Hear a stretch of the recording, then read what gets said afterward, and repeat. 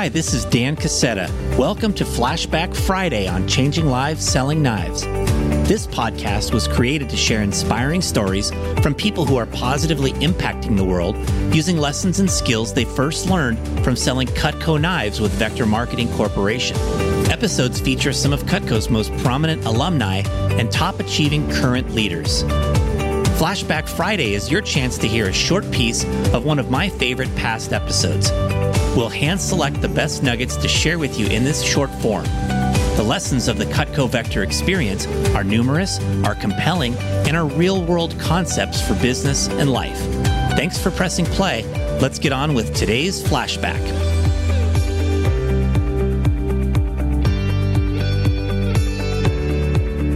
Today we are flashing back to episode number 190 with Cutco Vector's Florida Atlantic Division Manager, Trey Harris. Trey has impacted the organization by producing over $45 million in Cutco sales. But more importantly, he has impacted so many lives while becoming one of the most prolific developers in the history of the company.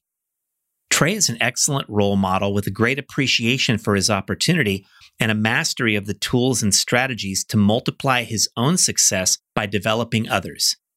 In these short snippets from our original conversation, Trey shares a bunch of specific development tips from his Hall of Fame career. He explains how he was able to maximize his results and his income, and even drops in a few tips on saving and investing. What follows here today is a clinic on succeeding in business and helping others do the same. This is an ideal message for the Vector managers of today or anyone who leads others within their organization. Please help spread the philosophies and strategies of the Cutco Vector organization by sharing this and other episodes of this podcast with people in your network. The podcast is available for free on just about all players. All episodes, guest bios, and show notes can also be found at changinglivespodcast.com, and you can support our sponsors by clicking on the link marked Deals on the podcast homepage. To hear more of the story and lessons of Trey Harris, you can revisit our full conversation at episode number 190.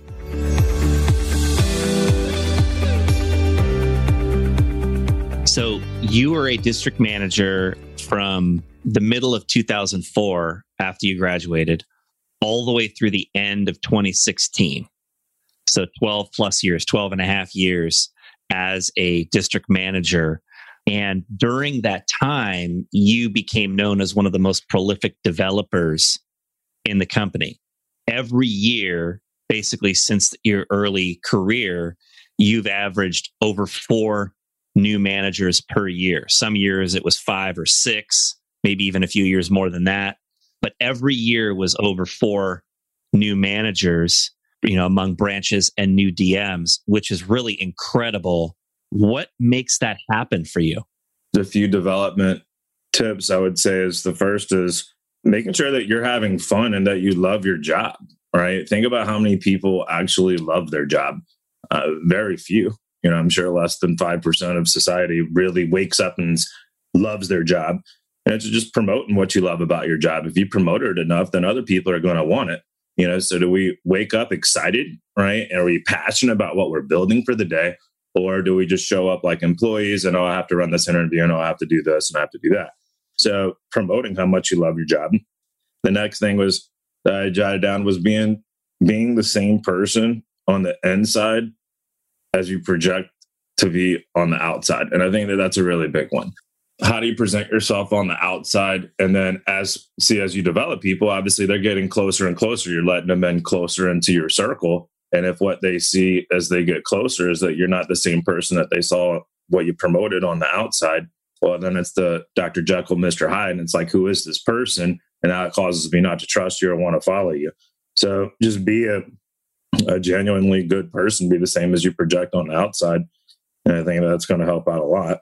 Take an interest in their life outside of the business. What percent of the conversations are on the business and what percent are outside? And I don't think it needs to be a big swing, but at least at the beginning of each conversation, talking about their outside of the business interests. Do we know their girlfriend's name? Do we know what their major is? Do we know why they're here? Do we know what they want? Just really taking interest in them. Larry taught me a long time ago that love is spelled Time, right? And it's spending time with your people and getting time with them. So I think it's super important to have, at least once a month, a staff night out, right? I think that it's important to take people out to breakfast or brunch or lunch, right?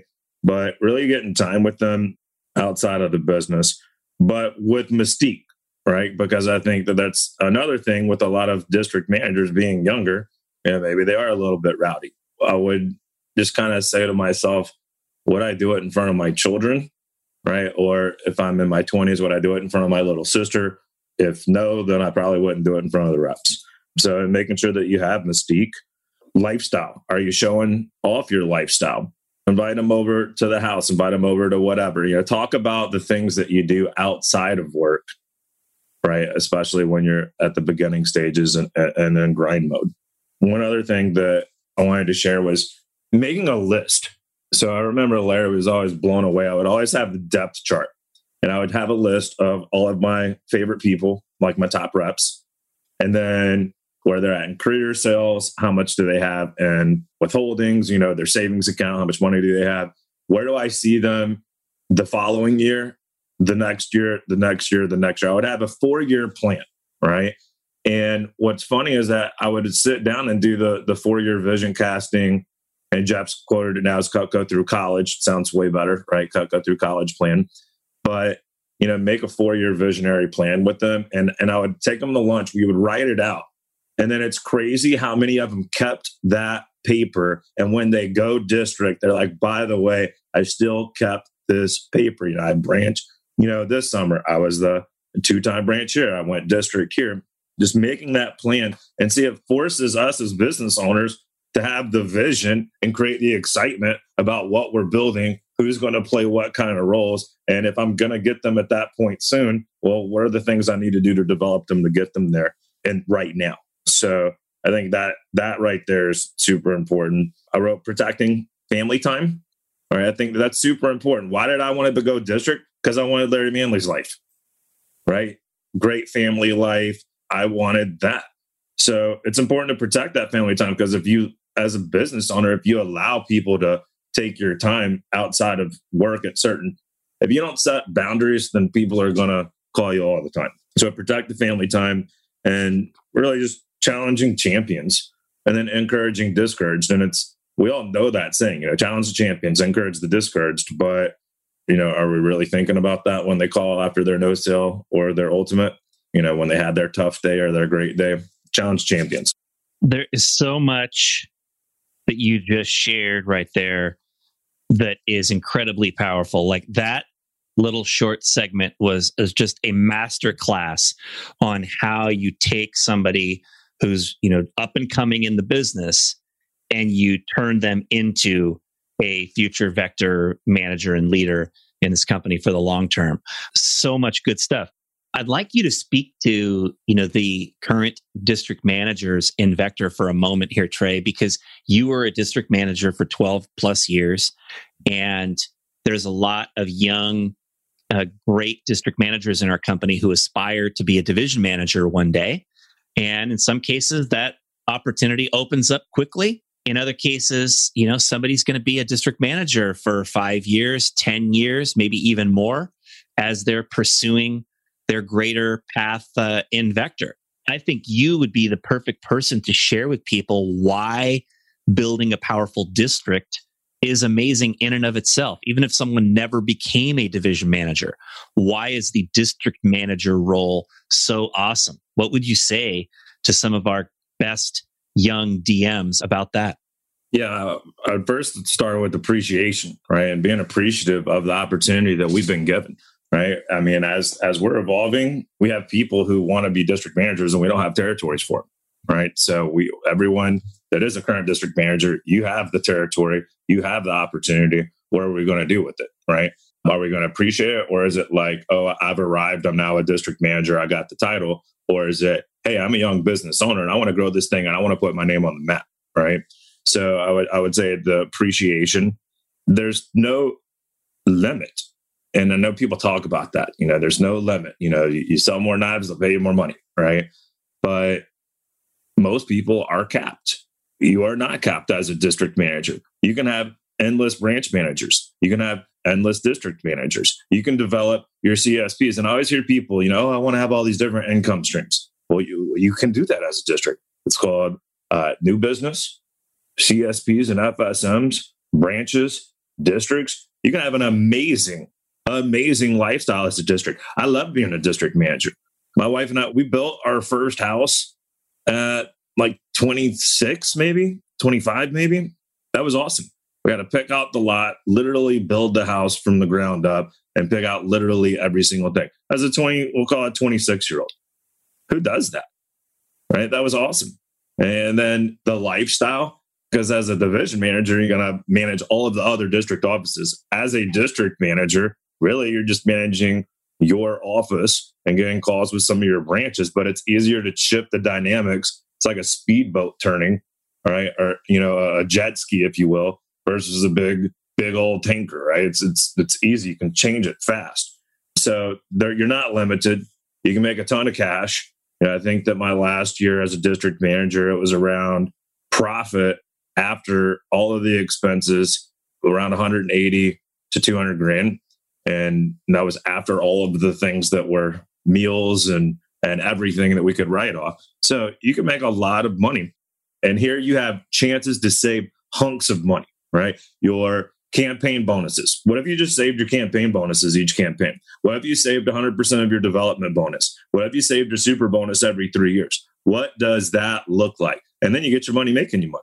And now with all of these bonuses, everything, the bills are less than they've ever been. Someone could be subpar and still turn profits. So right now, if you're kicking butt, your expenses are lower than they've ever been before. Your profitability is high as it's ever been before. There's never been a better time to be a district manager, literally, than right now. How much did your office sell in 2016? Your last year as a DM? It was probably like 1.6, 1.7, somewhere around there. It wasn't 2 million. It was 1.7. 1.7 million.